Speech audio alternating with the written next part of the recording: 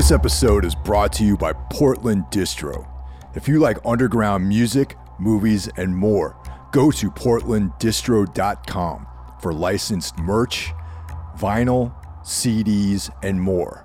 Plug in the discount code 10OFF, TENOFF, for a 10% discount at portlanddistro.com. Your mission is to proceed up the Nung River in a Navy patrol boat. Pick up Colonel Kurtz's path at New Mung Ba. Follow it, learn what you can along the way. When you find the colonel, infiltrate his team by whatever means available, and terminate the colonel's command.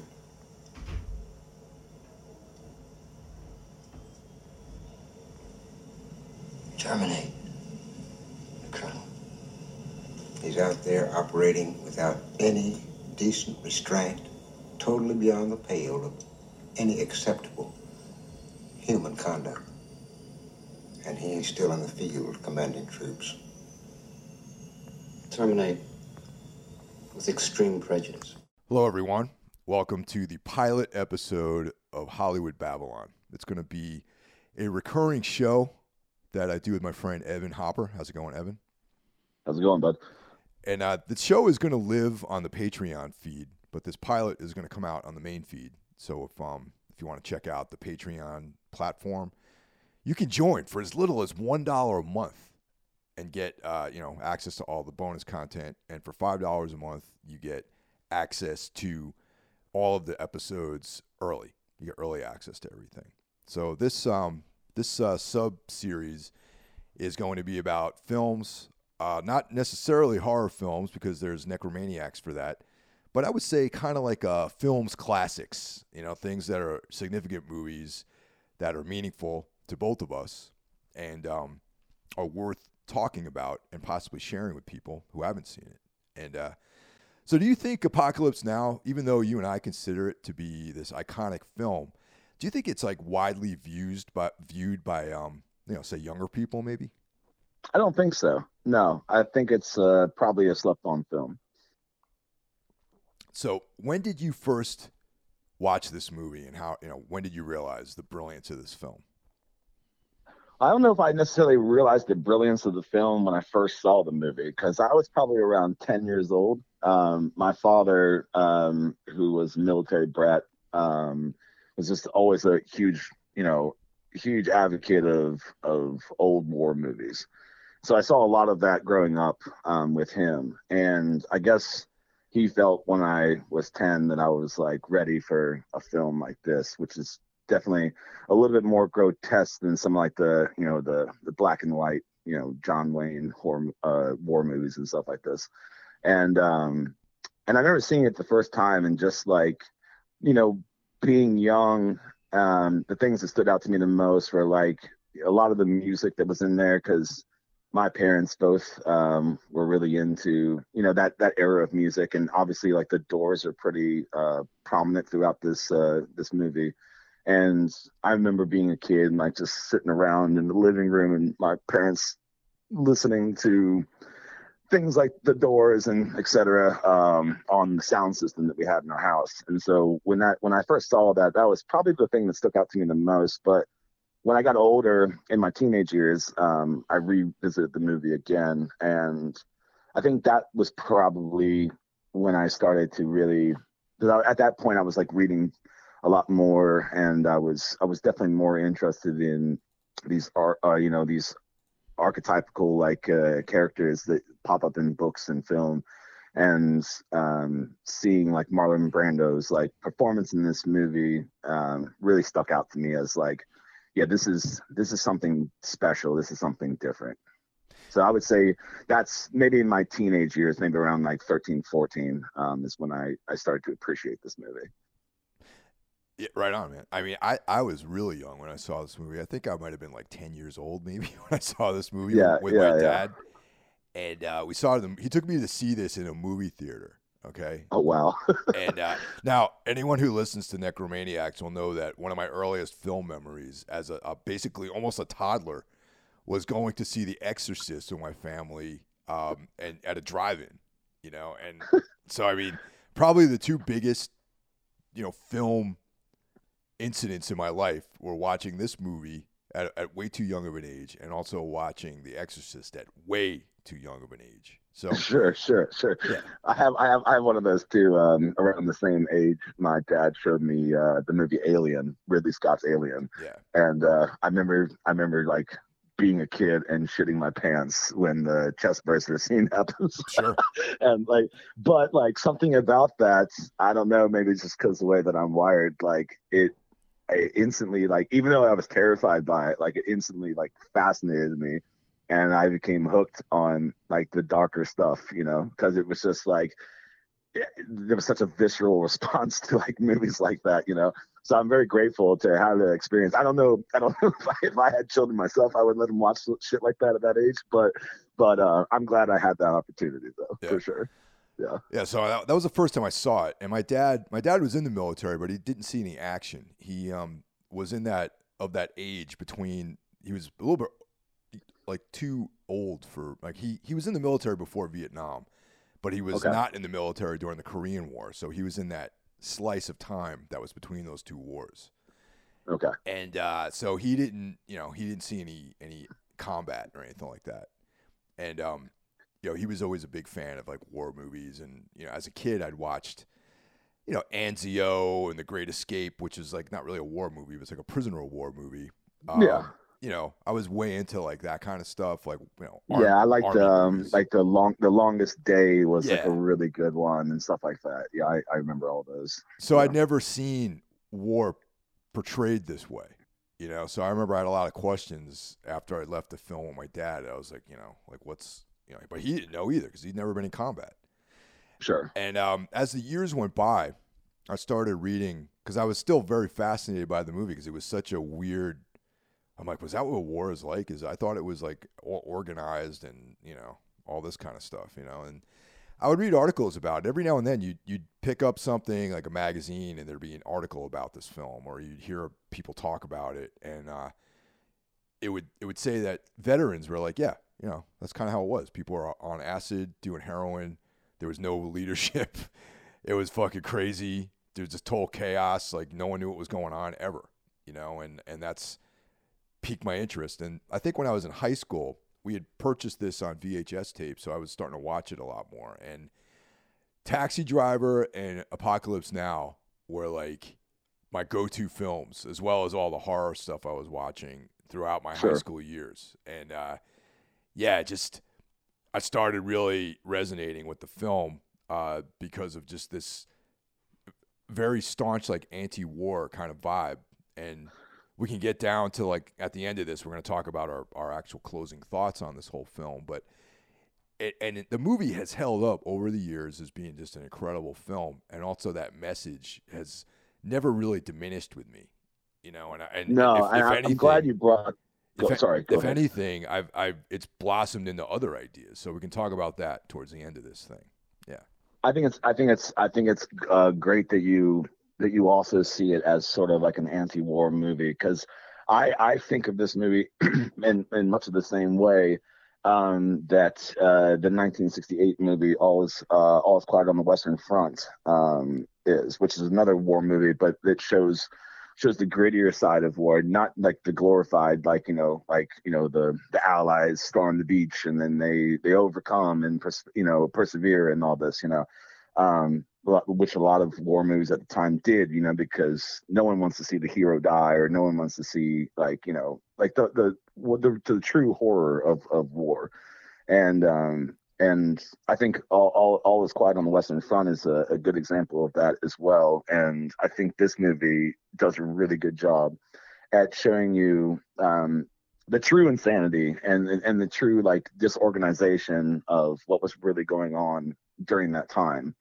And paints war in a more realistic light, where there is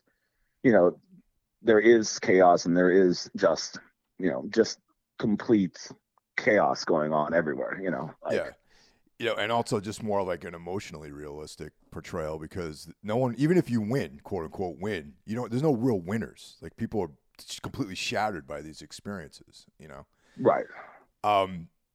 Yeah, so this is based on a novella called Heart of Darkness by Joseph Conrad, and not really based on it. This is not an adaptation. It's more of a spiritual connection to the film. Sure. This isn't telling the story that Conrad told in his story, but there's definitely elements that are similar. You're going up the river. There's the character of Marlowe, who is the stand-in for Willard, and there's Kurtz, the character of Kurtz, and it has to do with ivory trading, and he goes up the river. There's cruelty to the locals and that sort of thing, but that's kind of where the similarities end in between the original text and the filmic adaptation, or inspiration. Yeah. It's more of an inspiring text for this movie. That's how I would say it too. Yeah, I would say this film is loosely inspired by the events that took place in that book, but it definitely takes it has its own story to tell. Yeah. So the movie initially was released in 1979, and then in 2001, a Redux version, an expanded version of this film, that had like 49 extra minutes, was released. And so do you have any thoughts? Like, what's your preferred cut of this movie? I think the theatrical version is the best cut. I say that just because I think that's the intended film that you're supposed to see, and I think it's almost completely flawless in my opinion. But being a movie fan, I always like stuff like director commentary and director's cuts, and so if you have seen this film and you've never seen the Redux, I do recommend watching the Redux version, because there's scenes in that movie that don't really, I wouldn't say it adds or takes away from the actual story, but it gives you just a little bit more footage that wasn't available in the theatrical version. That's kind of cool, yeah. especially if you know some of the facts behind it and all. So as we get into talking about this movie, the opening scene, for those who have seen the movie, is a scene of Martin Sheen's character Willard, where he's in a hotel in Saigon, and he's just drinking, and he's sort of going insane in this hotel room. And in the Redux version of this, you see the original scene where Martin Sheen was actually drunk and was actually going insane, and it's not in camera, but it's off camera. He's yelling at Francis Ford Coppola to keep rolling, and he punches this mirror, and he cuts his thumb open. He really is bleeding in the scene and stuff, and you get little things like that you don't get in the full theatrical version. So it's cool if you've already seen the movie to go back and watch these extra scenes and kind of compare it to the real film, and to know where these actors were in their head at that time. It's really cool, in my opinion. Yeah, I agree. I think the theatrical release from '79 was the way to go, and that's over 2 hours long. I mean, that's that's a commitment, a time commitment.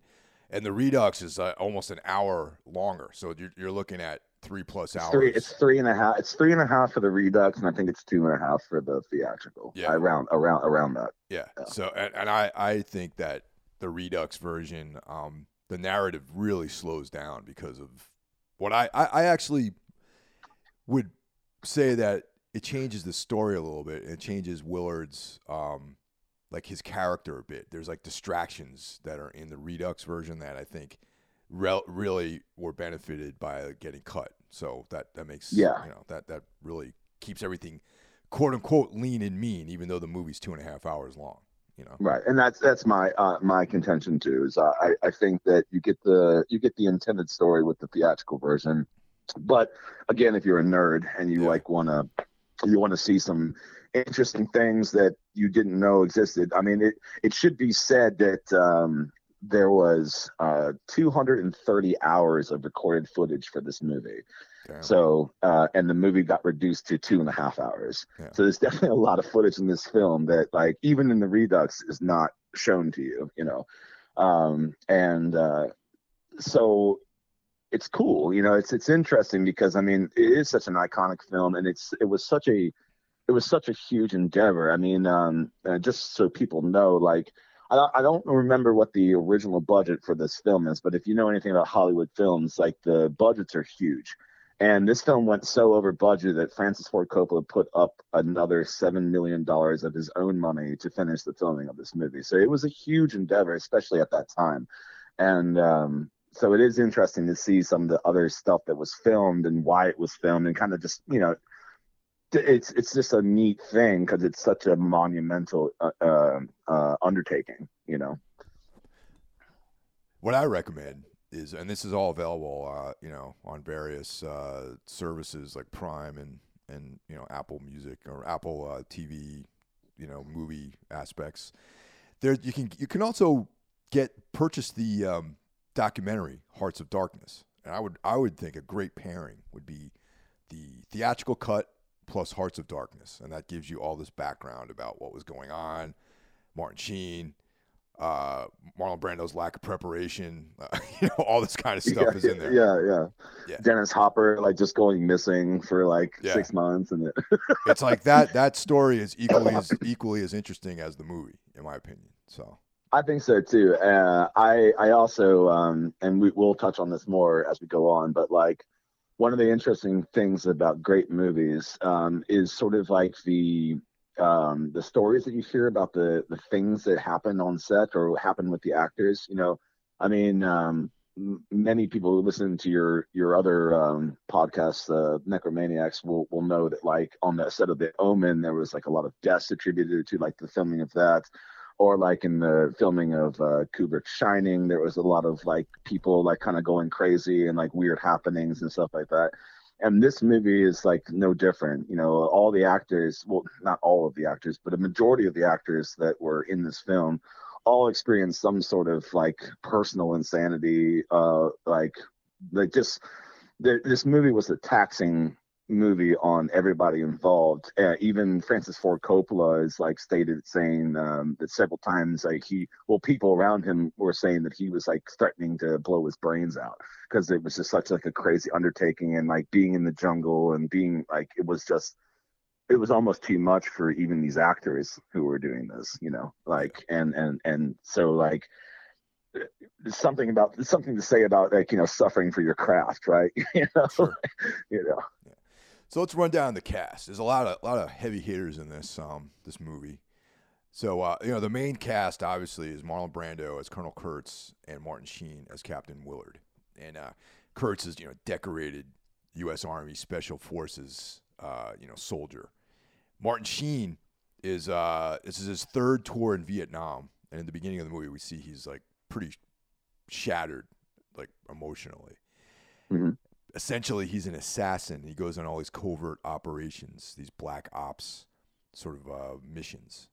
And another big name, though he has a more of a supporting role in the film, but I'm going to mention it with these guys just because of who he is. We have Robert Duvall as Colonel Bill Kilgore of the 1st Squadron, 9th Cavalry Regiment, Air Cav. And didn't you stalk Robert Duvall or something like that recently? I did. Yeah. So there's a place near where I live called the Plains, Virginia, and there is like a 300-acre horse ranch there that's owned by Robert Duvall, and I got the wild hair up my ass that I was just gonna like go over there and just like talk to Mr. Duvall. And I went there. I went to the ranch, and I got met by a nice gentleman who told me Mr. Duvall is not. He said that Mr. Duvall is not currently there, and he asked me politely to leave.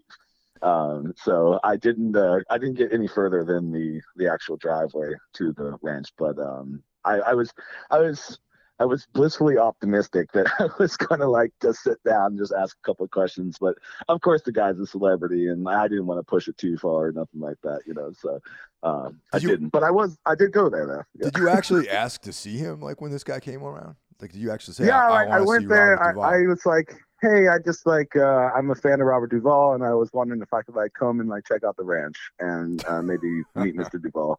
And they're like, nah, get out of here. That's fucking balls, man. I got to be honest. That's a lot of balls, dude.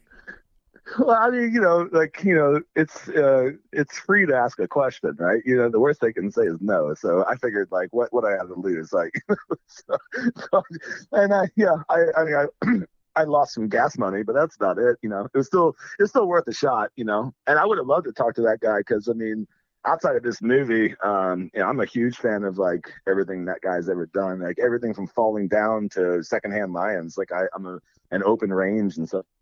I'm a huge fan of it all. So You ever see the Apostle with him? It's one of his later films. Yeah. I saw that. Incredible. Yeah. Now, another group of people we spent a lot of the movie with is the crew of the PBR Street Gang. It's a boat that Captain Willard uses to go up the river to get to Kurtz.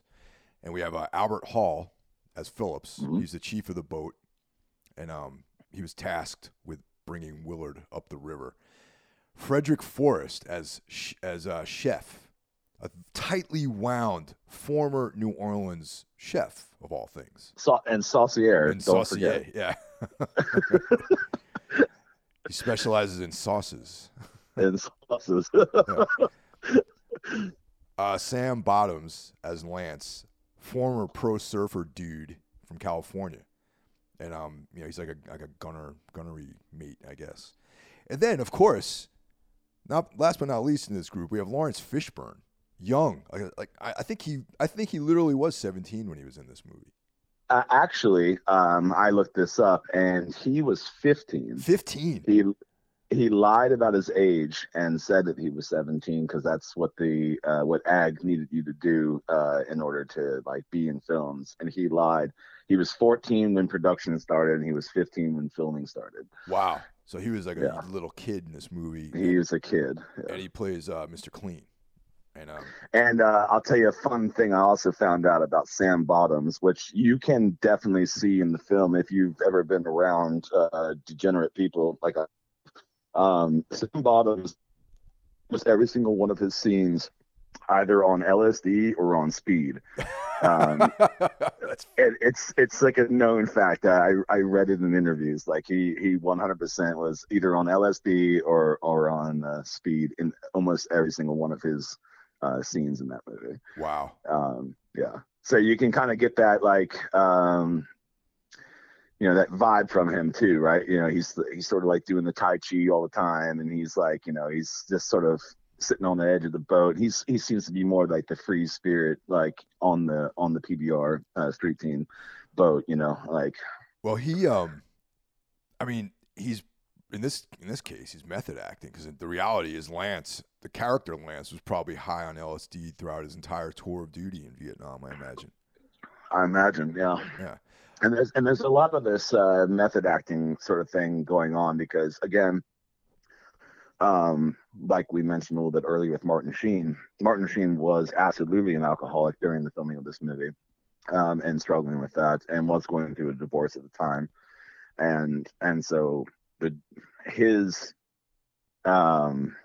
way that he like eyeballs alcohol in that film, I've seen that look in Alcoholics. There's a specific scene when we'll get to it, but I'll just briefly touch on it. Like when they go to that one base where the USO show is getting ready to happen, and the guy gives him slaps Martin Sheen's character Willard in the chest with a bottle of whiskey and says, "Hey, no hard feelings, right?"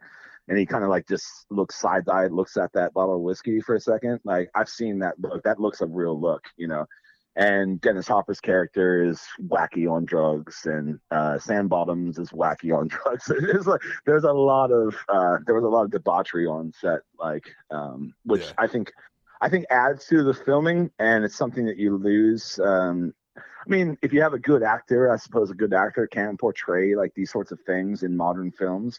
But something that I sort of miss in old Hollywood that isn't present today is that there was like a certain amount of danger, like they weren't smoking Morleys back in the day. They're really smoking cigarettes. Oh, by the way, I have to say, dude, watching this film as a former smoker made me want to smoke cigarettes so fucking bad. I don't know about you. Like, I know you never smoked cigarettes, but like, but he's like just every it just it's one of those films where like smoking cigarettes looks really cool, and like I just like I had like I actually had anxiety watching everybody smoking cigarettes in this film. It was like fucking it brought back memories of smoking soft pack Marlboro cigarettes and shit like this. Like yeah, but yeah, there was definitely a lot of debauchery going on set with this film.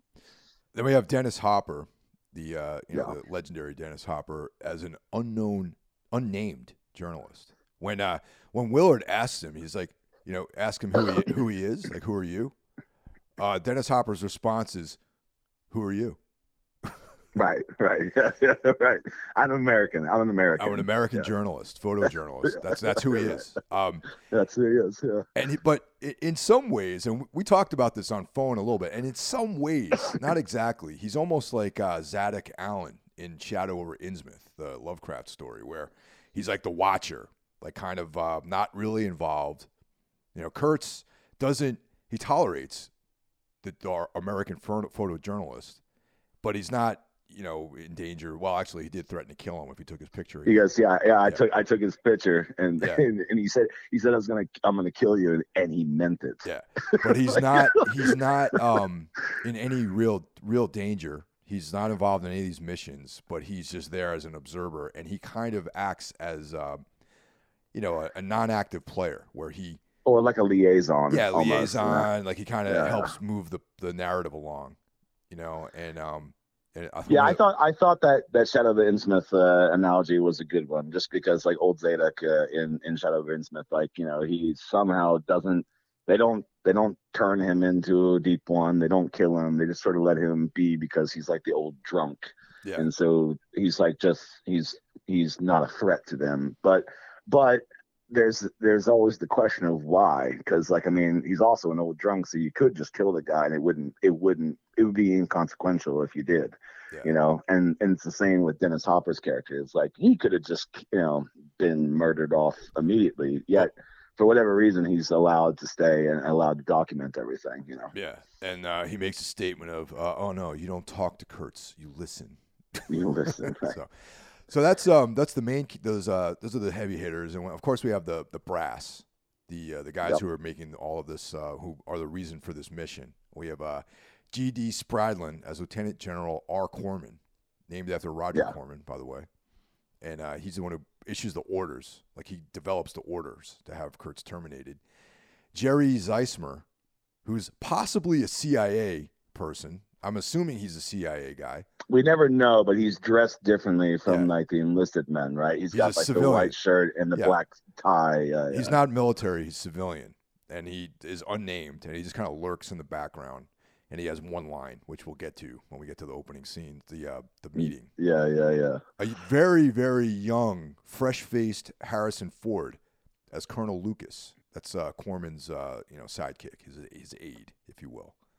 And a fun fact for all the movie nerds, Francis Ford Coppola originally had George Lucas on board to help with either the funding or the production of this film, and Lucas pulled out, but he still had Ford. So he named Ford's character G. Lucas as sort of like a fuck you to George Lucas. Because he's like, I got your boy, I got Han Solo in my film, and it's just like, it's like kind of like a funny little like diss to George Lucas in this film that will eventually become an epic film, right? Yeah. That's why I mentioned two other guys. We got there was another small role, which goes to Scott Glenn, who's like a pretty well known, at least from the 70s and 80s character actor. You might know him from Urban Cowboy. Of all films. And he plays Colby, who is basically another soldier assigned with the same mission that Willard has, but just disappeared. And we'll find out what happened to him later. And then uncredited, we have R. Lee Ermey, whom some of you might know him from Full Metal Jacket as Sergeant Hartman. And, or mail call on History Channel. Yeah, there you go. And he's not credited, but he appears as a helicopter pilot in this movie. And what's great about him is, you know, in the same sense of Full Metal Jacket, you know, the original drill instructor for Full Metal Jacket was just like a Hollywood actor, and R. Lee Ermey was actually casted as one of the enlisted men in Full Metal Jacket. And when the drill instructor was like walking up and down the lines, like the and insulting everybody, you know, in that famous scene where he's, you know, let me hear your war cry, you know, that kind of thing. R. Lee Ermey was laughing like during the filming of that, and Stanley Kubrick, as you know, is like not one for like actors getting out of line. And he's like, why the fuck are you laughing right now? And he's like, this guy is a joke. He's like, he's like, oh, you think you can do better? And then R. Lee Ermey like pulls off like the drill instructor performance that we know from, you know, the famous Full Metal Jacket, right? So he was actually a real enlisted man, and like he actually had seen combat and stuff like that. So getting him in that movie, even though it's like he's just a helicopter pilot and he doesn't really have much to do with the actual story of the film, like when you listen to him talk in those scenes and stuff like that, he's actually speaking from experience, which is kind of cool in my opinion. Yeah. Also, like in Full Metal Jacket, he's a little bit too old to be an enlisted man. That dude's like probably like 40 years old at that point, and everyone else is like 18, 19-year-old kids. So, you know, like I said, you need a body, you know. But they needed a body. Yeah, he probably wasn't going to be like a main character like Gomer Pyle or something like that. But like, you know, that he was just a guy in line, but he was laughing. And Kubrick, it's a famous like moment. Like Kubrick's like, why the fuck are you laughing right now? And he's like, because this guy's a pussy. Yeah. It's like a drill instructor would never say the things that this guy is saying. And so he got recasted as the actual drill instructor in that film. And that's just a testament to, like, you know, R. Lee Ermey. I love that man. I love him in Texas Chainsaw Massacre too. I think he's the best character in the remakes of those films. He's just so sadistic and evil. He pulls it off well. So the movie has the best intro ever. You know, we got the end by the Doors. You know, we have these beautifully shot scenes of helicopters dropping napalm on this beautiful jungle in the night. You know, and it's, you know, my recollection of this and watching it in a movie theater was pretty breathtaking. You know, with this gigantic screen and seeing all this carnage. You know, this immolation of this beautiful rainforest. You know, with the Doors playing in the background. And at the time, I didn't even know who the Doors were. It's like I was maybe listening to like Foreigner and, you know, Kansas and stuff like that when I was a kid. You know, the soundtrack to Grease or something was really what I was, you know, rocking at that age. And then I heard this really scary music, and it was unsettling. And the beginning of that film goes down and is the greatest introduction to any movie I've ever seen, you know. Absolutely. And I don't think you could have picked a better song than The End by the Doors. I think it fits this film, and it permeates throughout the film as well. You know, it's in the beginning and it's also in the end of the film, and like it just works so well with the overall feeling of this movie. Like it really does. It really does.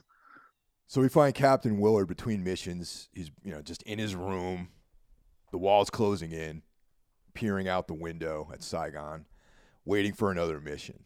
And you know, we get to know a lot about his character. You know, he describes being home and always thinking about being back out there. And then when he's out there, all he can think about is being home. And then when he went home, there was nothing.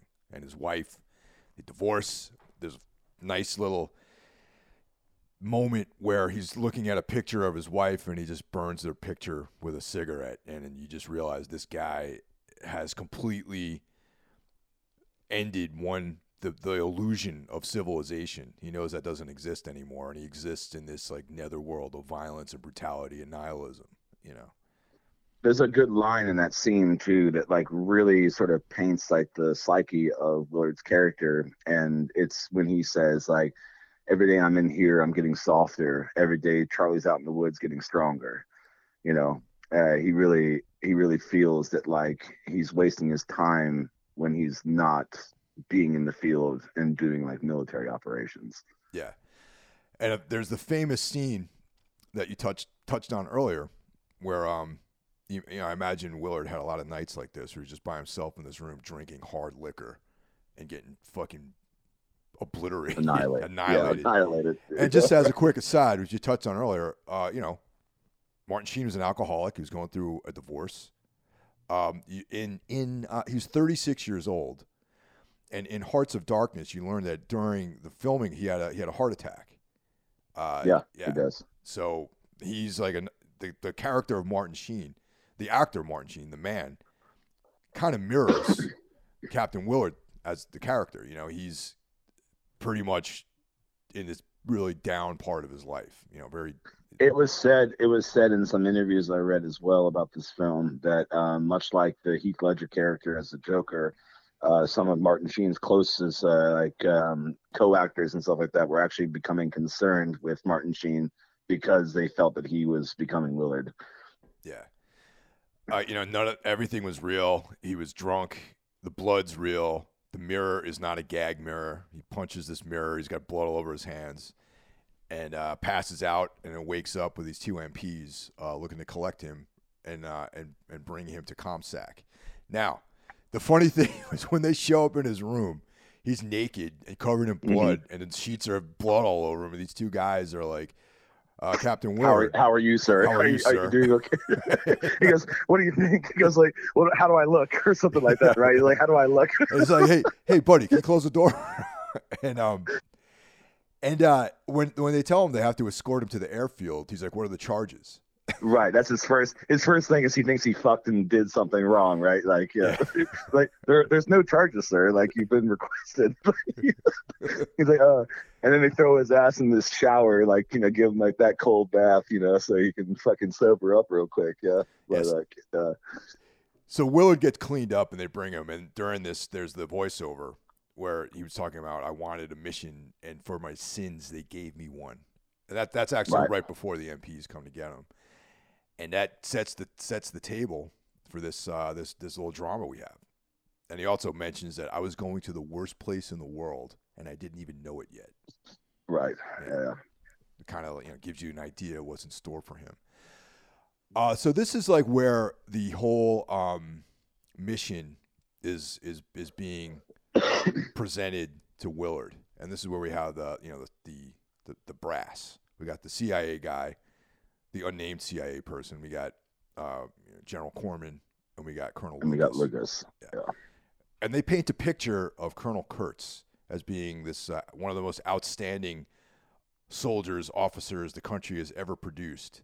And then they add the caveat of he joined the Special Forces, and his methods became unsound. So this is an important part of the narrative, is because essentially because of he's being charged with murder for killing an official at I think some sort of official in this village, that the VC village, where he wasn't ordered to do it. He just did it on his own. So they're charging him with murder. Now, I maintain that similar to Dante's Inferno, this movie is an infernal comedy in a lot of ways, because you're in war and they're sending another soldier out to kill someone they've accused with murder.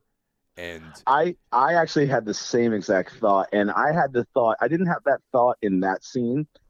I had that thought when they're on the boat and they're going up the river, and he's reading like the dossiers, the letters that he sent to his wife. Yeah. That Kurtz has sent to his wife, and he says they've accused me of murder of 6 people, and like I thought the same thing. I'm like, well, that's kind of ironic, isn't it? Like, isn't all war just murder? But like, there's you know, the justified murder, and then there's unjustified murder somehow.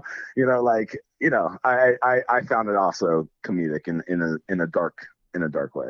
Yeah. And this is where Corman gives this little speech where he talks about there's a conflict in every human heart between good and evil. Sometimes the dark side overcomes what Lincoln calls better angels of our nature. Every man has a breaking point, and obviously Walt Kurtz has reached his. Now, the fact that he called him Walt Kurtz implies that Corman probably knows Kurtz personally. Like, he probably knows this man as a friend. You know, they're both like high-ranking, high-level, elite, military guys. Yet he's ordering his murder or his assassination. Actually, he's when I call it what you will, he's sending Willard up there to kill him. And Right. I found it interesting that he doesn't actually give the order. This is like some mobster shit right here, where he kind of lays out the background of what's going on, but Lucas is the one who actually gives him the order to go up there and assassinate Kurtz. And there's a very interesting thing in this scene that I still can't really figure out why, but when Harrison Ford's character Lucas tells Willard what he has to do, he gets like choked up in that moment, and I'm not sure what that's about, because I and maybe it's because like you're asking an American to kill another American. I guess it's like that's probably the most like sane conclusion to come to, but I'm that scene stuck with me when watching this, because I was like kind of curious why he got choked up in that moment. If the guy's a lunatic, and yes, he's a decorated soldier, but like he's a lunatic, right? Wouldn't you be like a little bit more? There's just something weird about that scene, and not bad weird, but like just there's a thing about that I haven't still kind of made up my mind about why that scene happens. I think it's like one of the most interesting scenes in the movie, really, because there's a lot of stuff going on there, and I think that the reality is, like, you think about the gravity of what they're asking him to do. Like they're right. I mean, I'm no military guy, I've never been in war, but I don't imagine that it's common to have your own guys killed. You know what I mean? Sure. Especially someone who they may actually have. Well, it's pretty clear that Corman knows him personally. Right. Lucas may know him by reputation. He's like a high performing elite officer. So he's a guy who they probably really looked up to at some point, and prior. And it's uneasy. Like Lucas is like, he's coughing and very nervous when he's giving the order and they say it in like technical jargon, to terminate his command, and even Willard has this like kind of awestruck look on his face, and he's like, terminate Kurtz. And that's when our CIA ghoul, the guy who's like lurking in the background with his fucking tie and white shirt on, the civilian, steps up with his only line in the movie: terminate with extreme prejudice. Right. Yeah. That scene is so heavy, man. And also it's heavy. And there's another thing in that scene that like kind of goes unnoticed, but like in the beginning of that encounter, when Willard first walks into the room, he's offered a cigarette and he says no. Yeah. And then after the CIA guy goes exterminate with extreme prejudice, he offers him a cigarette and he takes it. And it's a subtle thing. Yep. But it actually, I think it speaks volumes, because like he's this unbreakable Willard is kind of stressed, right? Sure. So now he needs the cigarette, right? Also, this is once again like a part of the divine comedy aspect of this thing is he gets invited into this office, probably like a trailer or something like that, that the general occupies, and that there's gentle music playing, like pleasant music is playing. He invites him to sit down for this nice meal. All the pleasant... the shrimp, is it the shrimp thing? No, what I was saying, just the idea that they're in Saigon somewhere or whatever, in a war zone, and they're making everything there's this idea of civility that's portrayed throughout the film, that we're having roast beef and shrimp, right? Meanwhile, I'm about to order you to kill one of our own guys. Well, there's a funny line in that scene too, where he goes, "I don't know how you feel about shrimp, but if you eat one of these, like, you'll never have to prove your loyalty to me ever again." Yeah, your bravery. Yeah. Your bravery to me ever again. Yeah. It's a comedic line. I mean, it's like set in like a very somber, like, setting, but that's a funny line. Yeah. I mean, this movie kind of goes back to the original comedies. Of like, back to like Roman times, maybe, where a comedy isn't necessarily side-splitting laughter, but it's more like the use of irony. And I think that that's why I like this film, even though it's like a really bleak, intense, heavy movie. To me, is like the original idea of what a comedy is, where there's like a ironic, absurd situation that you're involved in. You know? Yeah, I agree. I think some of the best comedy is dark, and it touches on irony. I think irony is like the best form of comedy because it juxtaposes like the sane with the insane. Yeah. You know. So then, Willard gets inserted with his crew on PBR Street Gang, and they begin their travel up the river. And once again, the civility and comforts of home come into play when they run into Kilgore, Right. and his air cav people, and Kilgore, he's like this super alpha male sort of guy, He's an Ubermensch, Yeah, like, Ubermensch. He totally understands that he's going to come through this entire war without a scratch on him, and he's like, has this air of invincibility about him, and there's like another iconic scene where with the Flight of the Valkyries, and they attack the Vietnamese village, and they go in there and they clean house, and they have to aid in the boat being brought up river. And at the end of that operation, everyone's outside and they're, having steaks and drinking beer. Kilgore's strumming a guitar. Actually, no, that happens before this, actually. Yeah, sorry about that. Yeah, that happens before. Yeah, that happens before. Yeah. But there's this whole sense of, like, this, and then I'm going to revisit this idea, but trying to bring the civilization with you into chaos. Right. And when you bring civilization with you into chaos, you try to, like place this in a completely chaotic situation that it always fails. I guess that's the point I'm trying to make by mentioning that. Sure.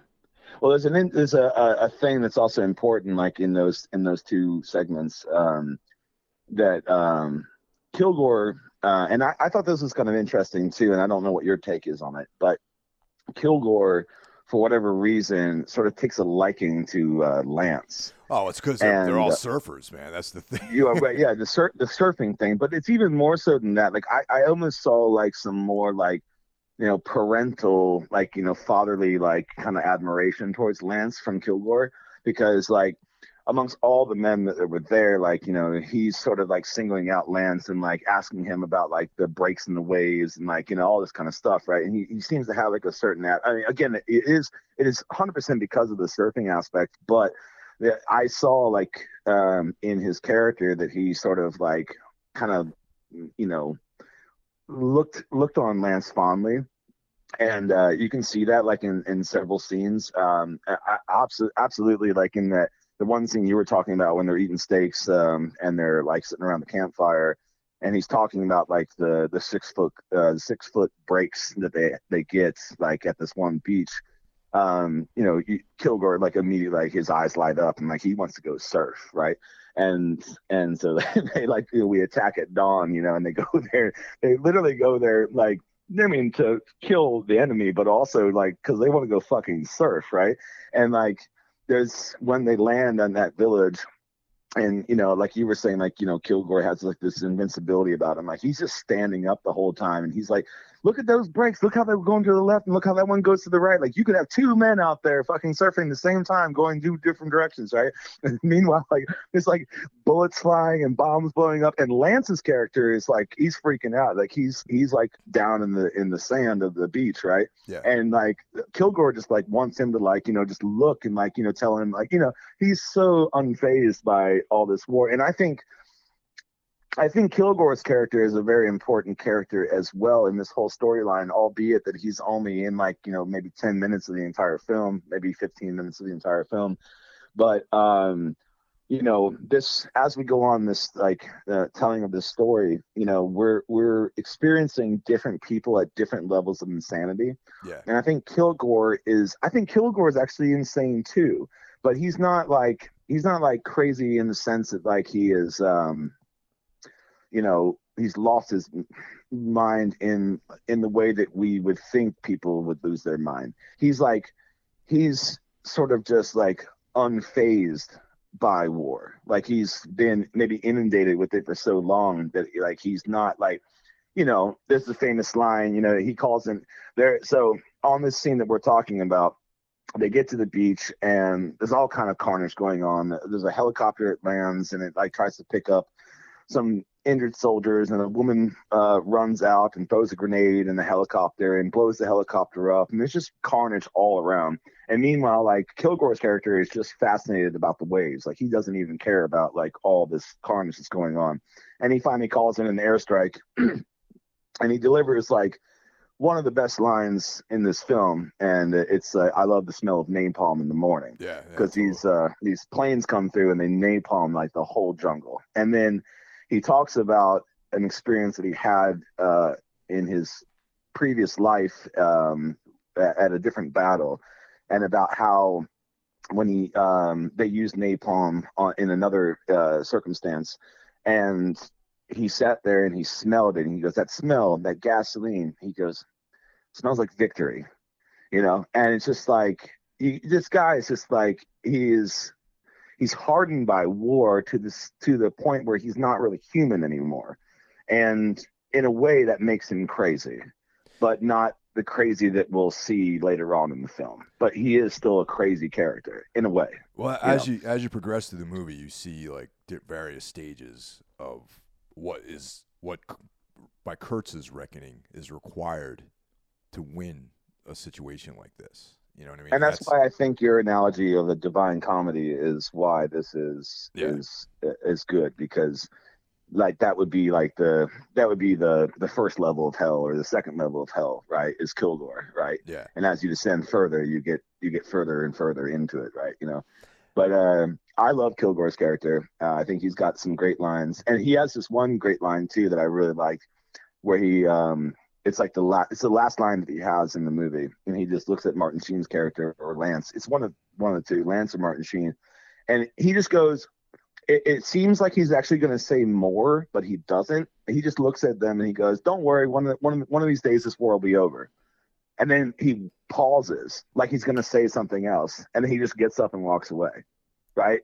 And in that moment, I felt like it's almost like that was actually like a sad statement, because like in a way he didn't want the war to be over. Yeah, that's exactly it. And that speaks to a lot of different things, man. Like I said, I've never been in a war, but I've been around people who've been in a war, and sure, life is different when you come home from something like that. Yeah, and I think that how are you going to go back to normal life after like surfing and like like the Vietnam like ocean while there's bombs going off and stuff, like there's nothing that can compare to that kind of like exhilaration. Ordering airstrikes, and seeing people, and the violence too, man. Like and maybe for the first time ever, you see dead kids, like you see kids like blown up and stuff in a lot of these scenes. Like that's like this is one of the first films that is doesn't paint combat in a glorious way. You know what I mean? Like you see like people with their legs missing, and you see dead kids, dead children, and fuck ups and things being mishandled and stuff like that too, And for the horror fans, not that this is like something to glorify, but it is something that's not been done very often. A lot of the dead people in this movie are actually real dead people. Really?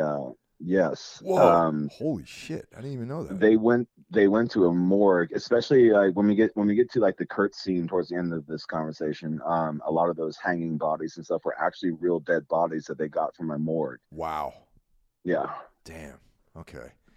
It's pretty heavy, That is brutal, I don't think that's been done since like Cannibal Holocaust, or I don't know, maybe they've done it in other films, but I only know of Cannibal Holocaust outside of this movie where they actually did something like that.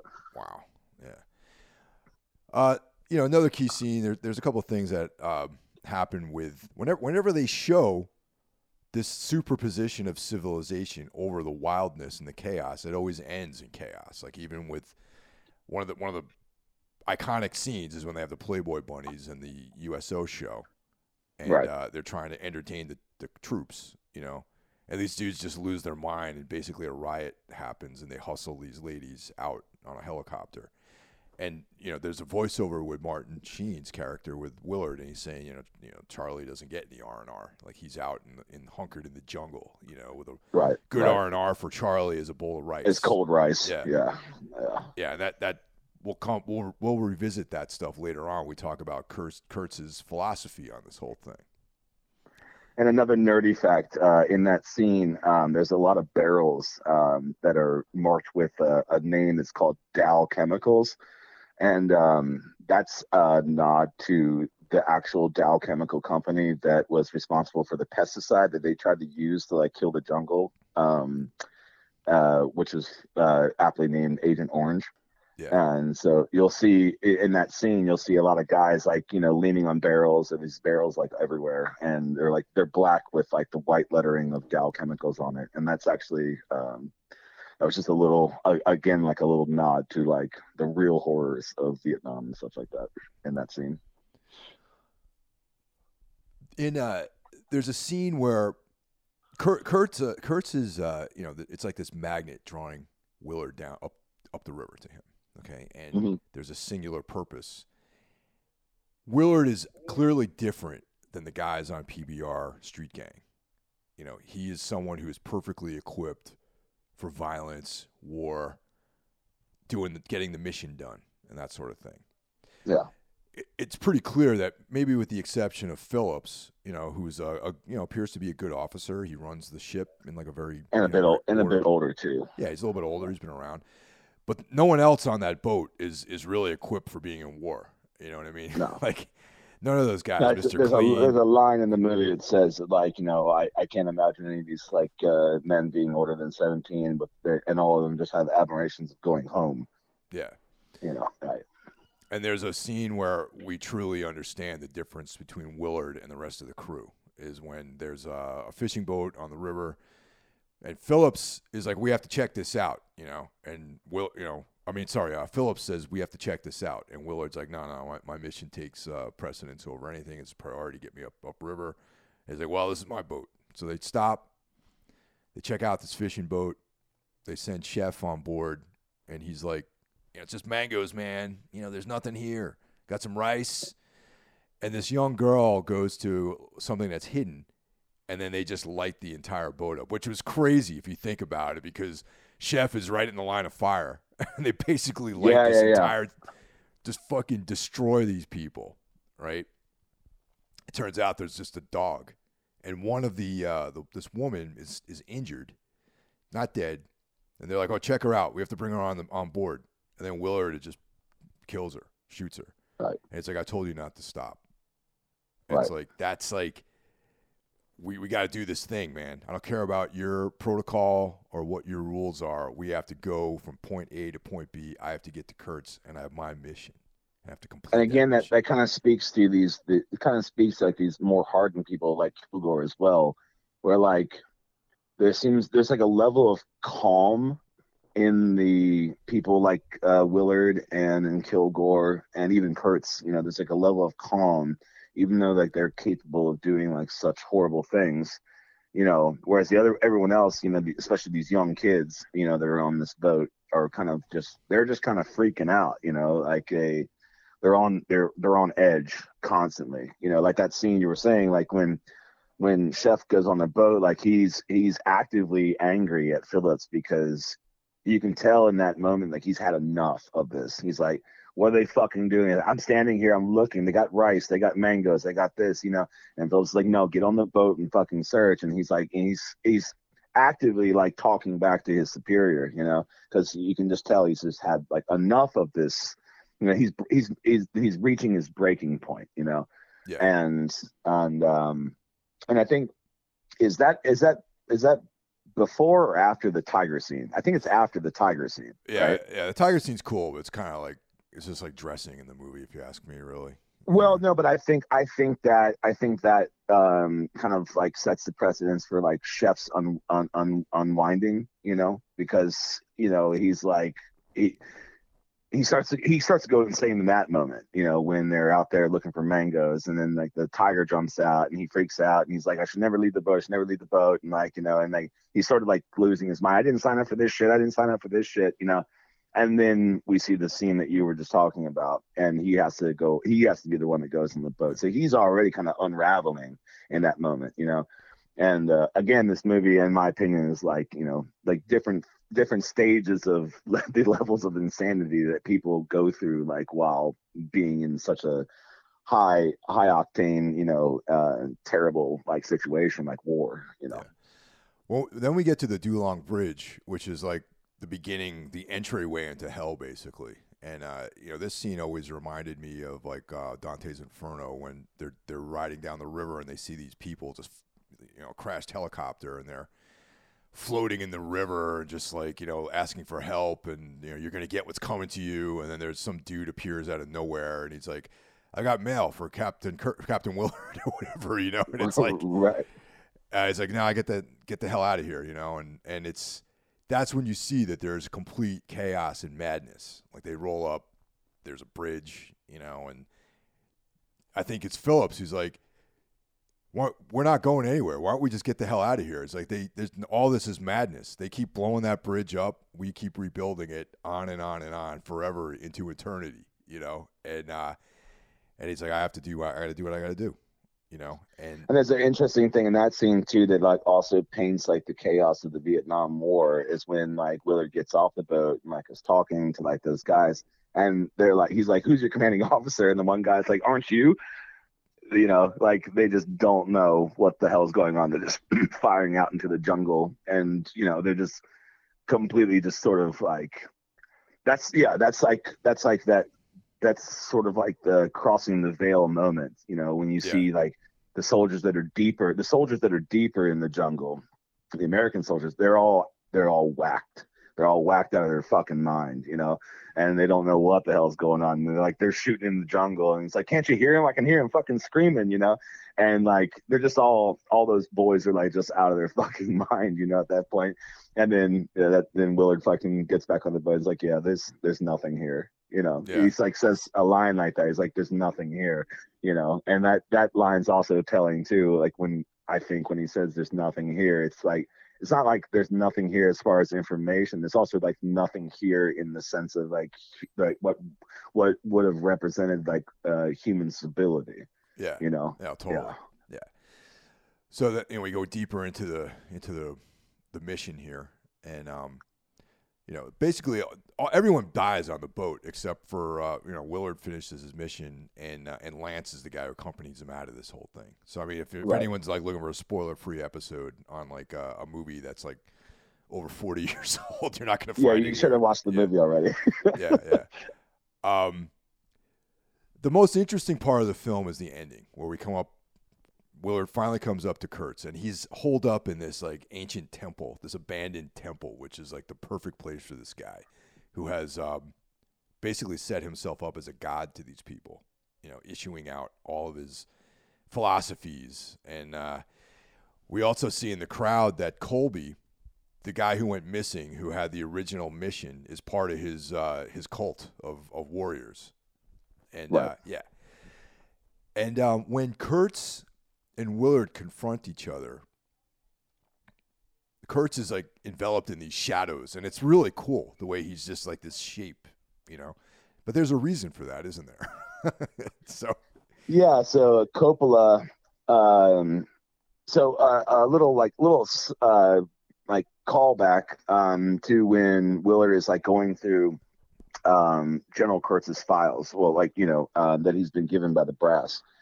And there's a picture of Marlon Brando like as an enlisted man, and that's from a movie called like something through the Golden Eye. I can't remember what the actual film is called. I think it's like Portraits Through a Golden Eye, something along these lines. And it's Reflections of a Golden Eye. So all these military stills that are used in this movie Apocalypse Now are taken from that film. Oh, okay. That Marlon Brando filmed back in, you know, whenever he filmed that, back in the 60s, early 60s, I'm guessing.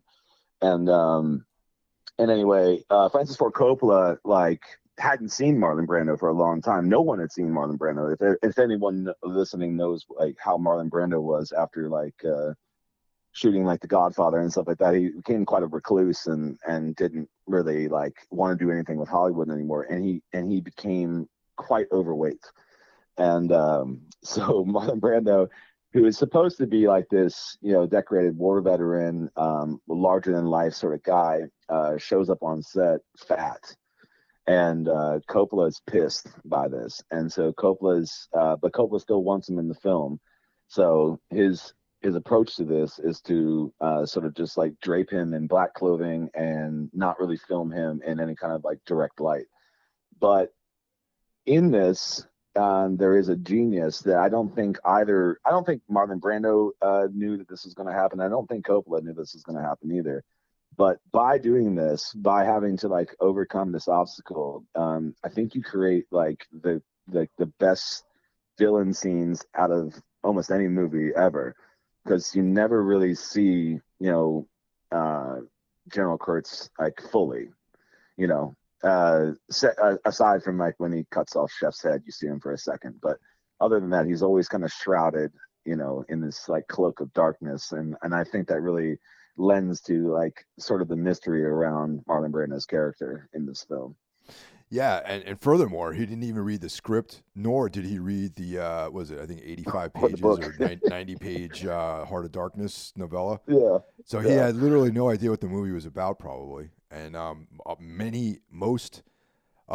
fairly large amount of his lines are improvised, like in these scenes.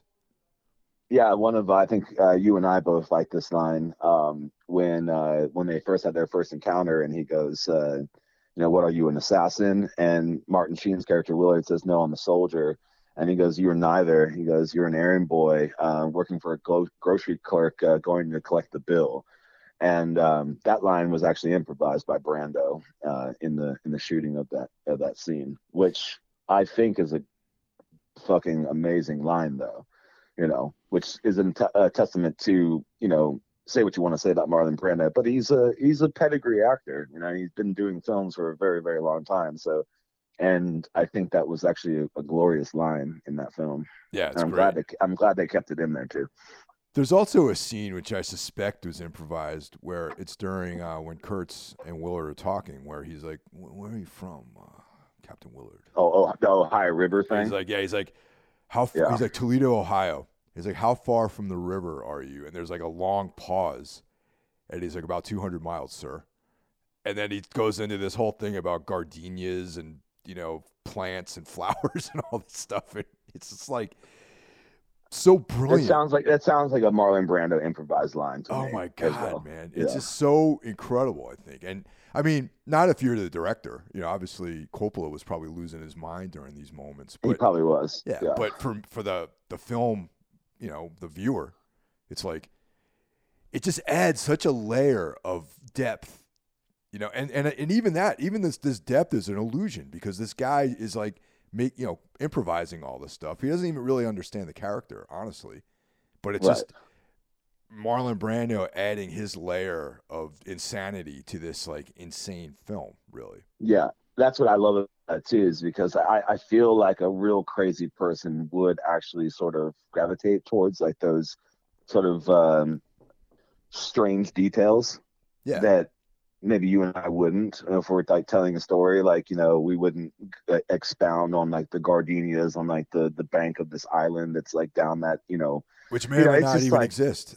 Yeah, it might not even exist, right? You don't really know. And I think that's again, like a genius on Marlon Brando's ability to be unprepared for a role, but still like, come, show up and deliver. Like, I mean, say what you want to say about the preparation that he did, which obviously was less than adequate compared to like what everyone else in this film like sacrificed in order to be in this film. But he still delivered like an A+ like performance, like, and I mean, that's what you get from an actor like that, someone who's got the discography that he has. He's going to be able to like to pull some stuff out of his ass like that, and I'm glad he did, because it makes the character of Kurtz all the more likable and detestable at the same time. And maybe that's what you need to do with Brando, or you needed to do back then, is not have him read the script and have him just show up and you just kind of give him a sketch of what the scene is about. Because, like, when guys are really into improv, there's like this misunderstanding that, oh, improv, you just make everything up. It's like, no, well, they have a setting that they understand. And the idea is that you're supposed to understand the setting and the character to the extent where you can formulate your own situations and your own dialogue. And that's really Right. the nature of improvisation. But Brando probably had his entire life probably had no idea what the movie was about. You know what I mean? No, and I think what you're saying is absolutely true, because I think there's two types of improv, and there's like the loose improv that what you're speaking to at this moment, where like I just need to know like the general gist of like what's going on, and then I will sort of develop the character amidst like these like like keynotes. But then you have someone like what can't I think of his fucking name right now? Last of the Mohicans guy, Daniel Day-Lewis. Oh, Like yeah. the Daniel Day-Lewis guy who like fully immerses himself in a character and can't be bothered to be spoken to unless you're speaking to the character that he's playing, and like doesn't want to be like surrounded by anything that would take away from like that immersion that he's trying to like portray in whatever film he's trying to portray. Both of which are very, in my opinion, like they're very successful methods at like creating a believable character. Yeah. I think with too much direction and from a director, perhaps you can lose sort of like I don't know that if Marlon Brando had stuck to the script and had like read all the books and like and had like like followed everything point by point by point, the character would be as effective as it is with the looseness that Marlon Brando sort of like took. We'll never know, but in my opinion, I think his portrayal of Kurtz is unmatched. I think it's perfect. I really do. Also, kudos to Martin Sheen for rolling with it too. Yeah, absolutely right. That scene especially, like he's like, who even knows if the character of Willard was supposed to be from Toledo? Like, who knows? Yeah, we don't know, right? That might have just been something that Marlon Brando did, and then it just became canon after the fact. And FYI, Toledo, Ohio, is located on a river, but it's not the Ohio River. So he probably had been there, and he probably was like remembering like sparse facts about that area and like just improvising that like whole thing. Because he asked him the Ohio River when he asked him how many miles from the river are you? Right. It's 200, right? And Toledo is on a fucking river. It's just it's a different river though than the Ohio River. Isn't that crazy? It is. It is crazy, and I love it. Yeah, I absolutely love it. Oh my god, it's just like little details like that blow my mind, man. We also glossed over. There was Dennis Hopper as well is a part of this whole thing right now. So I think we should briefly touch on his character as well. Yeah, okay. I mean, there's like the scene where Kurtz is reading The Hollow Men by T.S. Eliot, and the interpretation of that is that, Kurtz, he identifies with the Hollow Men of the Eliot poem, and, it touches on like how war is just and, the military is a necessity and that sort of thing. But all the time that he's spent in darkness and all of his atrocities that he's committed and his realization that you cannot be civilized in chaos. And it made him focus on the pointlessness, the complete lack of value of war itself, aside from satisfying, oligarchs and things like that, and rulers and politicians and that sort of stuff. Yeah, and in this scene, there's a great moment when he's reading The Hollow Men, and Sheen and Hopper's character are like kind of sitting off to the side, listening to Kurtz read this Hollow Men thing, and Dennis Hopper's like, who is completely infatuated with Marlon Brando's character of Kurtz.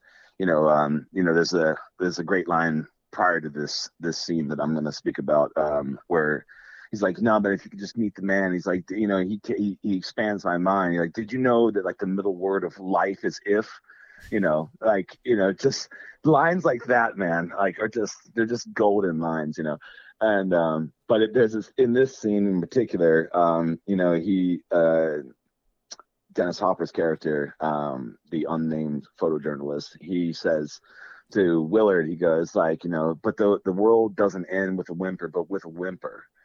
And it seems like a redundant statement, but if you know this Hollow Men poem by T.S. Eliot, the very last line is like, the world doesn't end with a bang, but with a whimper. And so like that's a little and there's a lot of in this particular moment, there's a lot of really, to kind of break immersion from the actual film itself, there's a lot of like really smart literary references in this moment. And so I don't know if you knew this, because I don't know if you read The Hollow Men, but I read The Hollow Men after watching this film. And the very first line in The Hollow Men is, Mr. Kurtz, he's dead. So the poem The Hollow Men is actually T.S. Eliot writing a poem in response to Joseph Conrad's Heart of Darkness. But they leave that line out when Brando's actually reading the poem itself. Obviously, because it would break immersion to like read a poem that's about Kurtz. Yeah. Well, no, actually, I mean, I read Heart of Darkness, but I wasn't aware of some of the other stuff I think you're going to say. So yeah. Yeah. So I read Heart of Darkness and the Wasteland and Hollow Men, but you're about to get into some stuff I haven't read. Yeah. Yeah. But I wanted the listener to know that that Hollow Men poem that Brando's character is reading is actually a poem that T.S. Eliot wrote in response to the book Heart of Darkness. So that's a little like literary reference to like the origin story of like this movie, right? Yeah. And then after this scene, Willard, Martin Sheen's character, is going through some of the belongings of Kurtz, and he like goes through his medals, and he looks at his nightstand, and on his nightstand there's two books. One of the book is called The Ritual and the Romance, and the other book is called The Golden Bough. And I knew about The Golden Bough, but I didn't know about this Ritual and Romance. So I looked it up, and The Ritual and the Romance is a book written by a guy named Wester, I think, Joseph Wester. And the book is like a book that sort of accounts like all the things that King Arthur did, but it was a direct influence to T.S. Eliot's The Wasteland. And The Wasteland talks about like the concepts of like death and life and life and death. And and there seems to be like this T.S. Eliot thing seems to have like an underlying current in the story or in the storytelling of Kurtz's character. And then The Golden Bough is written by a Scottish anthropologist by the name of James Fraser. And it's a thesis. It's like a comparative thesis based on talking about old pagan religions. And it was Fraser's thesis that old pagan religions were mostly just fertility cults that periodically would sacrifice their king, which I find very telling and sort of foreshadowing like the events that will come to be towards the end of this film.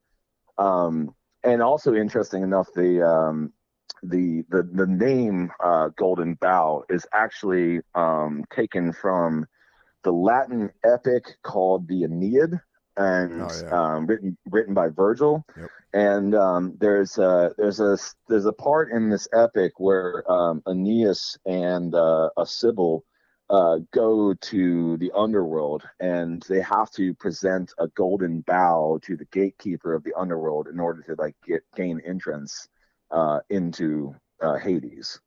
And again, all of these things sort of kind of coincide with like what you were saying about this being like sort of like a divine comedy, right? You know, like a journey into the underworld, right? A journey into the depths of hell, right? Totally. So I think these books were obviously they're in the movie. So like Francis Ford Coppola wanted you to see these books and wanted you to like find sort of like some sort of like connection between these books and the actual story that's being told. And I just thought it was a very interesting moment. If you take the time to like look into these books and see why he picked these two books in particular, and also the Hollow Men poem, but T.S. Eliot, having a direct reference to the Joseph Conrad book, Heart of Darkness. I think it was just very interesting and smart literary choices to sort of like just pepper in to the story very briefly, but like to pepper them in there just to sort of give you like a little context behind who this character Kurtz is. I wasn't aware of that, and I came up with the Divine Comedy thing independent of that. So that's really, it's maybe I was on to something with that. I don't know. It's interesting. I think you were. I mean, I was actually kind of, when we were talking about this on the phone prior to doing this, I kind of like chuckled to myself when you mentioned like the Inferno like analogy, because I think that is very paramount, and I do think there's a lot of parallels to be drawn there with this story that's being told. So there is a sense that Kurtz is really ready to die too in this whole thing. I mean, we talked about when their first confrontation, he knows what Willard is there for, and that's possibly because Colby showed up for the same reason earlier. But I think that he looks at Willard and he's like, this is the man who's going to end my life, basically. You know? And he basically gives Willard his final mission, which is to tell his son the truth about him.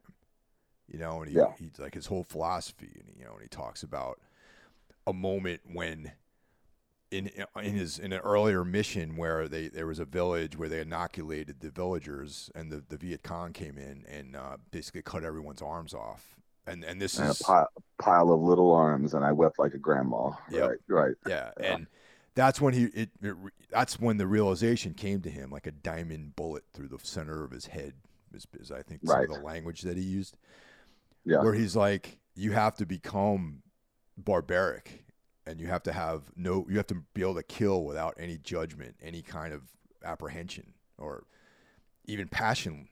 You have to just execute these things and do what you need to do in order to be successful at something which is ultimately absurd and totally chaotic, which is like the idea of war, complete pointlessness, And it's hard to tell in that scene for me as well, if Kurtz has become insane and totalitarian, or if he has succumbed to what it means to win a war that's horrible, right? Because in the same breath that he says that I wept like some sort of like grieving grandmother, he also in the same breath says that and just like a diamond bullet shot out of a gun into my forehead, I realized like the pureness, like the true strength it takes to be able to do something that and it's hard to tell if he admires the people that did that, or if he realized that in order to overcome the evils, you have to become even more evil. Yeah. Well, it's an interesting scene for sure. Definitely, for sure. And I think the whole concept of breaking points too. I mean, this is like, way back in the beginning, we talk about breaking points. The whole movie is about breaking. Each of these characters finding their breaking points. Even Chef, he found his breaking point with the tiger. Right. Right. And Dennis Hopper's character, the unnamed American journalist, makes a statement that he's saying that the man is clear in his mind, but his soul is mad. Yeah, I love that. I love that line too. I think that's really one of the more significant moments, which kind of beckons to this scene where after experiencing all this atrocity and seeing all these horrible things, his soul was driven mad, but his deductive reasoning was sound. And that's why Kurtz became who he was, you know. And then when he's talking to Willard about, you know, he's like, there's nothing I detest more than the stench of lies, knowing that Corman and all of his, you know, acolytes are going to tell his family their version of what's going on, you know, filtered through the civilization of the U.S. military, that this guy lost his mind, he was renegade, he just went off and he was out of, so we had to do what we had to do. And I'm sure they would even, you know, paint the picture that we didn't kill him, he was killed by his own men or whatever. The Viet Cong finally got him, you know, something like that. There would be a lie. There would be an untruth told. So, and we're coming up to the crescendo of this film, and I think it's important to point out just on what you had mentioned a little bit earlier about like how Kurtz like views like Willard as like he's going to be like sort of his, you know, his saving grace, if you will, like towards the, you know, and throughout the interactions that Kurtz and Willard have had, in a lot of it, Willard is actually imprisoned in like a bamboo sort of like makeshift like standing cell, or he's like he's laying in the dirt, but he's got like a cord wrapped around his neck so he can't go anywhere without choking himself. And then eventually, like, he gets let free. And there's a line with Martin Sheen's character where it's like, you know, he knew what I was going to do before I even knew what I was going to do. So, like, he didn't feel any threat to, like, finally, like, let Martin Sheen's character, like, loose, you know.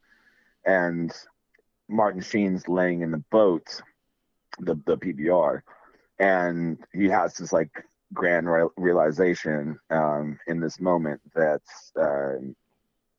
you know, Colonel Kurtz doesn't want to go out like some, I think he says something along the lines like he didn't want to go out like some old man, like he wanted to go out as a soldier.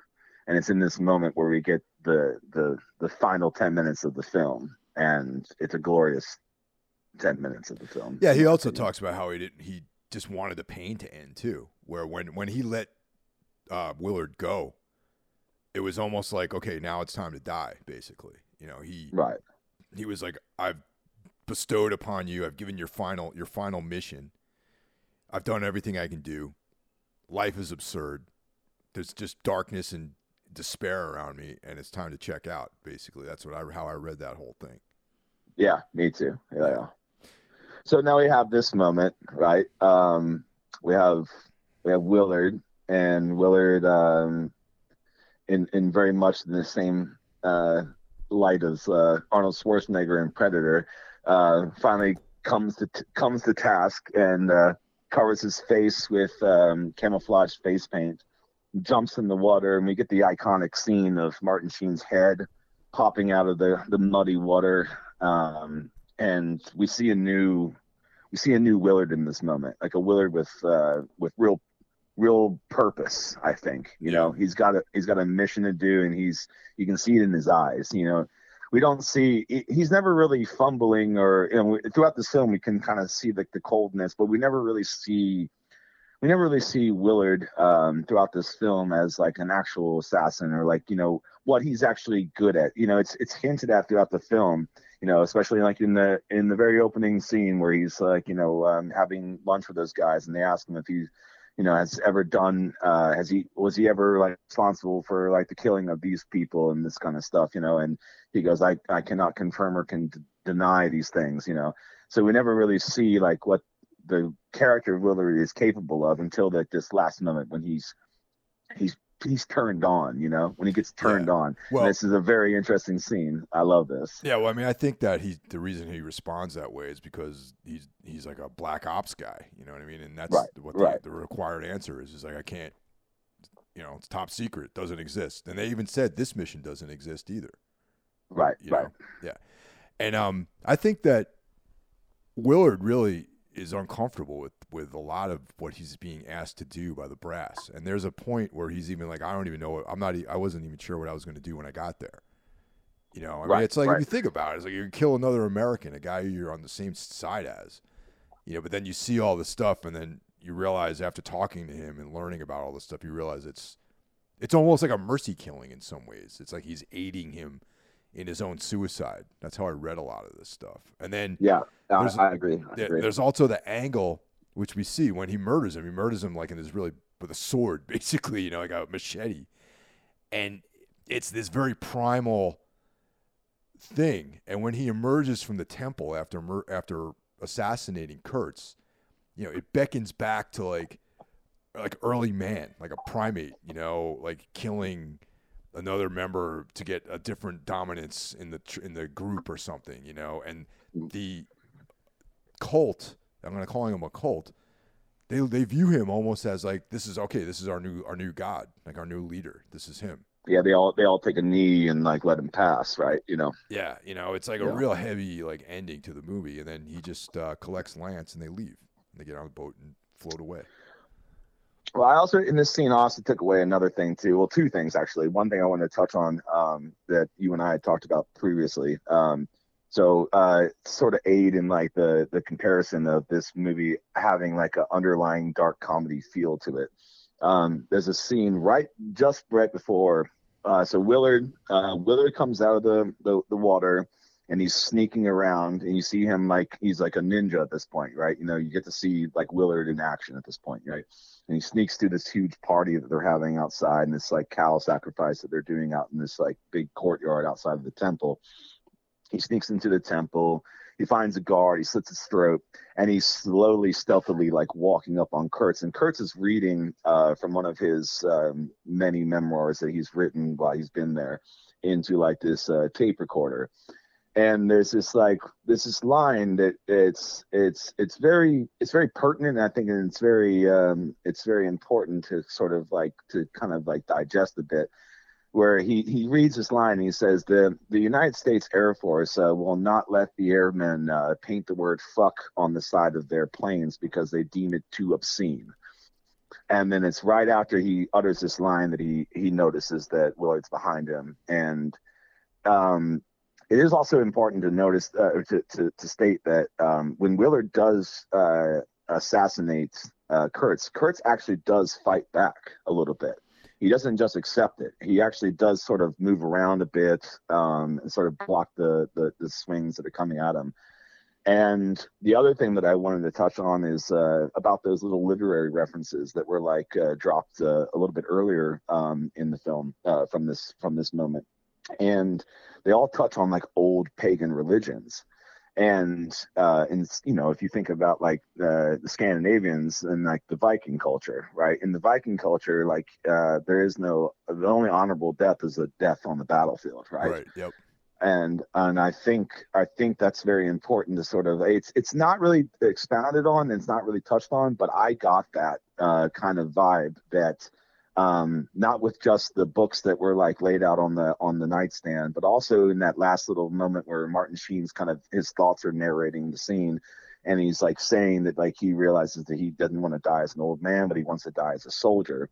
You get like this sort of like Viking sort of influence there, where like Marlon Brando's character, for whatever reason, believes that he has to go out a warrior. So he wants death by the blade.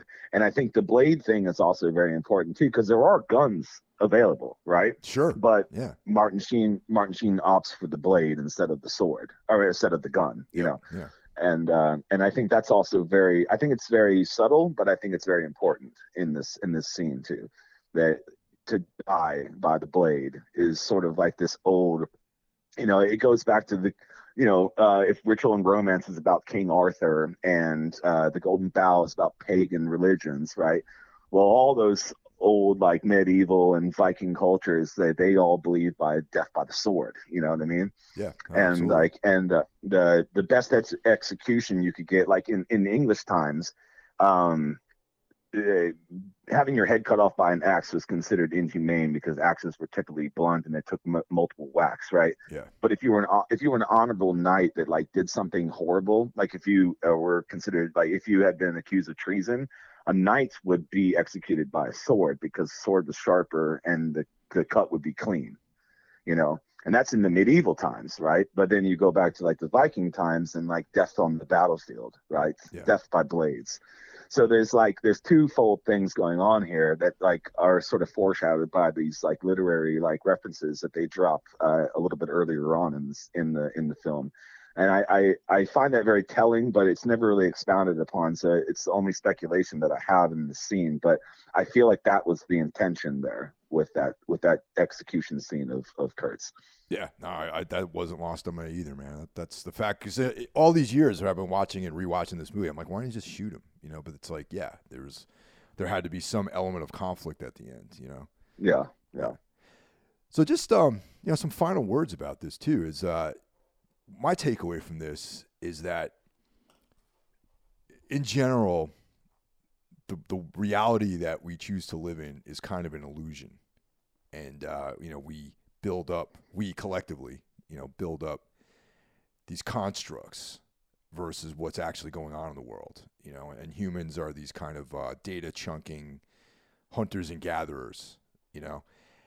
This film and the absurdity, the comedy that arises from these illusions that we have, Kurtz was able to see true reality amidst all of the illusions and constructs that the civilization had placed on it, Mm-hmm. you know, superimposed over chaos. He saw that war was chaos, war was pointless, and if we are going to engage in war, that we have to give up all of the humane, civilized constructs that we put up and have to really engage in that whole thing. And that's kind of like what I think his moment with the severed arms is. That's his moment of realization, and that's when he decided that it's like, you know, there's no rules. Like this is completely absurd to not allow these airmen to print fuck on the side of their plane as they napalm, you know, civilians and children, and, you know, as well as the forest, the rainforest. Right. So that's kind of like my whole, you know, takeaway from this thing after spending a lifetime of watching this movie like every few months, you know. Mine is it's very closely similar to yours. And you had mentioned earlier, and I really liked the way you put it. I think Breaking Points is my takeaway, but Breaking Points with like sort of like looking inside of yourself are the two things that I take away from this film, because I think obviously this displays, you know, the horrors of war and the levels of mental like strength that people have, and the difference in, you know, the people that can stand there while bombs are going off and like not be fazed by it at all, or like the people who see like a woman running for something and they start shooting, you know, or, you know, just like the different levels of crazy. But I think it's like in a way it's an introspective film to show that like we all kind of start off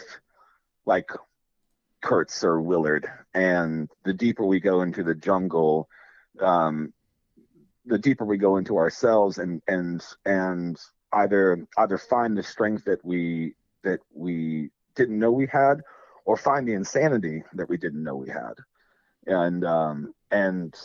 And then this story sort of just tells that, you know, you can take a decorated soldier like Colonel Kurtz and throw him in the jungle and he sees something so horrible that he loses his mind. Or you can take somebody like Willard, who has seen equally as horrible things and has done equally as horrible things, but can keep calm throughout the entire ordeal, you know. And it's I think on many levels this is a psychological thriller in a lot of ways. Sure. Yeah.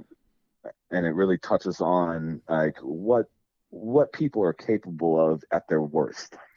Now the question is did Willard ever actually reach his breaking point? I don't think so, honestly. I don't know, but there is a thing in this movie that doesn't sit well with me, and I don't know what to make of it. But and I know it's in his orders to assassinate Kurtz. Yes. But it's never, unless I missed it, it's never told to Willard that he needs to bring any kind of proof back. And yet he takes a lot of his writings and carries them out with him. And I don't know if that was like so like, if you're going to go back to so there's a very interesting scene also there when he's going through his writings. There's a big scrawling in red ink or red pencil that says "exterminate all the brutes," right? Yep. And that's actually a callback to or it says "exterminate the enemies," but that's a callback to the Joseph Conrad book. It's a line in Hearts of Darkness. Yeah. So that's a little nod to the book. But there's something else in the book that's not really, like we said, like the book is an inspiration for the movie, but they're not really like telling the same story. But in the book, Marlowe, who is Willard's character, is sort of infatuated with the man Kurtz in the book Heart of Darkness. Yeah. And I wonder at the end of that,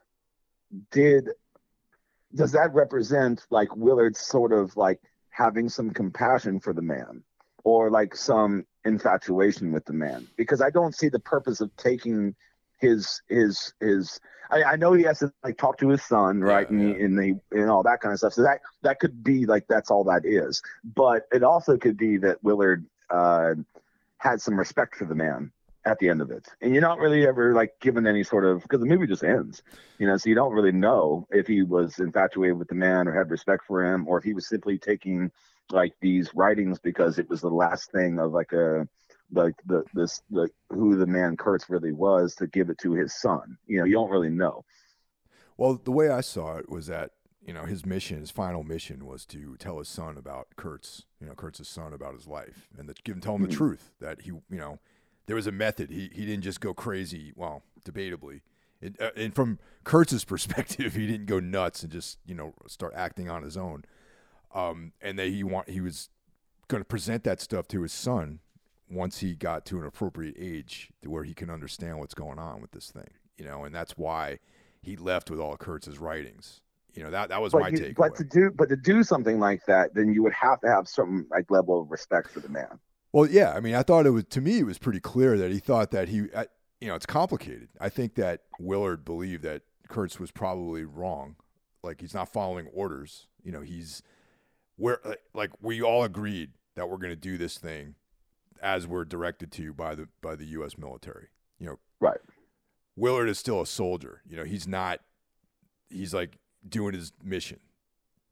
I think that what Kurtz was saying resonated with him, to a certain degree, because he saw just the general absurdity of his mission and the whole point and the pointlessness of war and all that sort of stuff. But on the same level, I don't think that he was going to become like a descendant of his or join his cult or anything like that, or even take his mantle as the leader of this group. I thought that he was like, no, okay. I don't either. But like, I think it's like one of those sort of like, even like a Lovecraftian or like sort of like aspect too, or like, the protagonist, to some extent, will not leave this experience without being like afflicted by it in some way. And yeah, I mean, I agree with what you're saying. I do agree with you. Like, he's still a soldier. He still has a job. And so like his job now is to like, take this and tell the truth to his son, Yeah. But to have respect for somebody, even, in the soldier community, right? Like, they wouldn't have even sent like Willard there in the first place to assassinate Kurtz had they not thought that like he had gone like, committed treason and gone AWOL. And so like, if Willard is a soldier, he lives by a certain code, then you would think that he would have some sort of like detestation like towards Kurtz. But the fact that he's willing to like fulfill like this journey after Kurtz is dead tells me that on some level he had respect for the man. And that's just an interesting concept, because you killed the guy, you obviously don't agree with what he's doing, yet you're still willing to like show some sort of like empathy towards the man and like do the thing, fulfill the wish of a dying man kind of thing. Yeah, well, I think that's what makes the movie interesting. It's like, I also don't think anyone is just like an automaton, like they just do what they're told. I think they have to execute some kind of analysis of it, but also it's like, yeah, he's still, that's why I question whether or not he actually hit his breaking point. You know what I mean?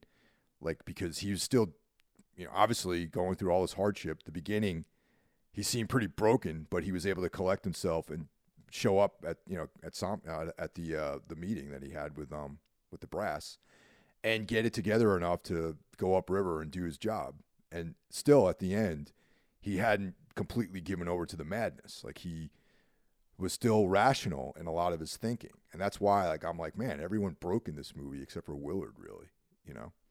Yeah, and that's why this film will always be worth a rewatch, because I think you'll always find new things in the film that you didn't notice before. I mean, I noticed a lot, like, on these rewatches that I did, like, leading up to this podcast, that I hadn't caught, prior to that, and especially because I had a different reason for watching these, watching this film again, and I think this film is genius in that it doesn't give you sort of any real closure, and it just sort of ends.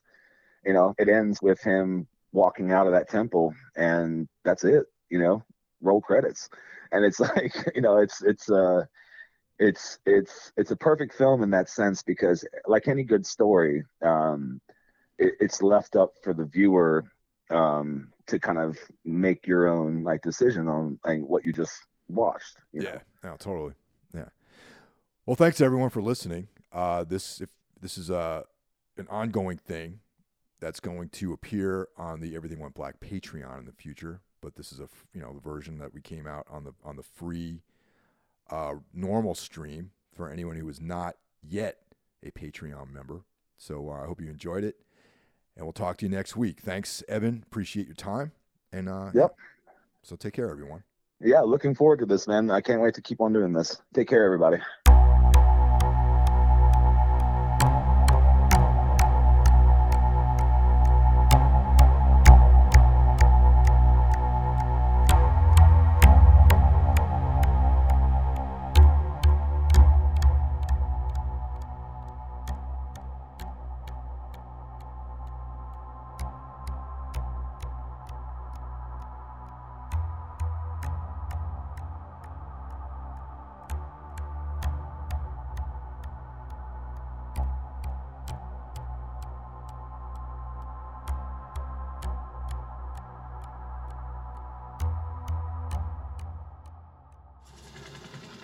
Saigon. Shit. I'm still only in Saigon.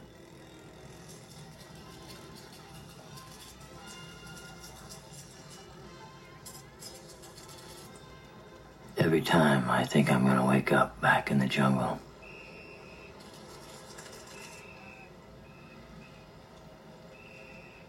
When I was home after my first tour, it was worse.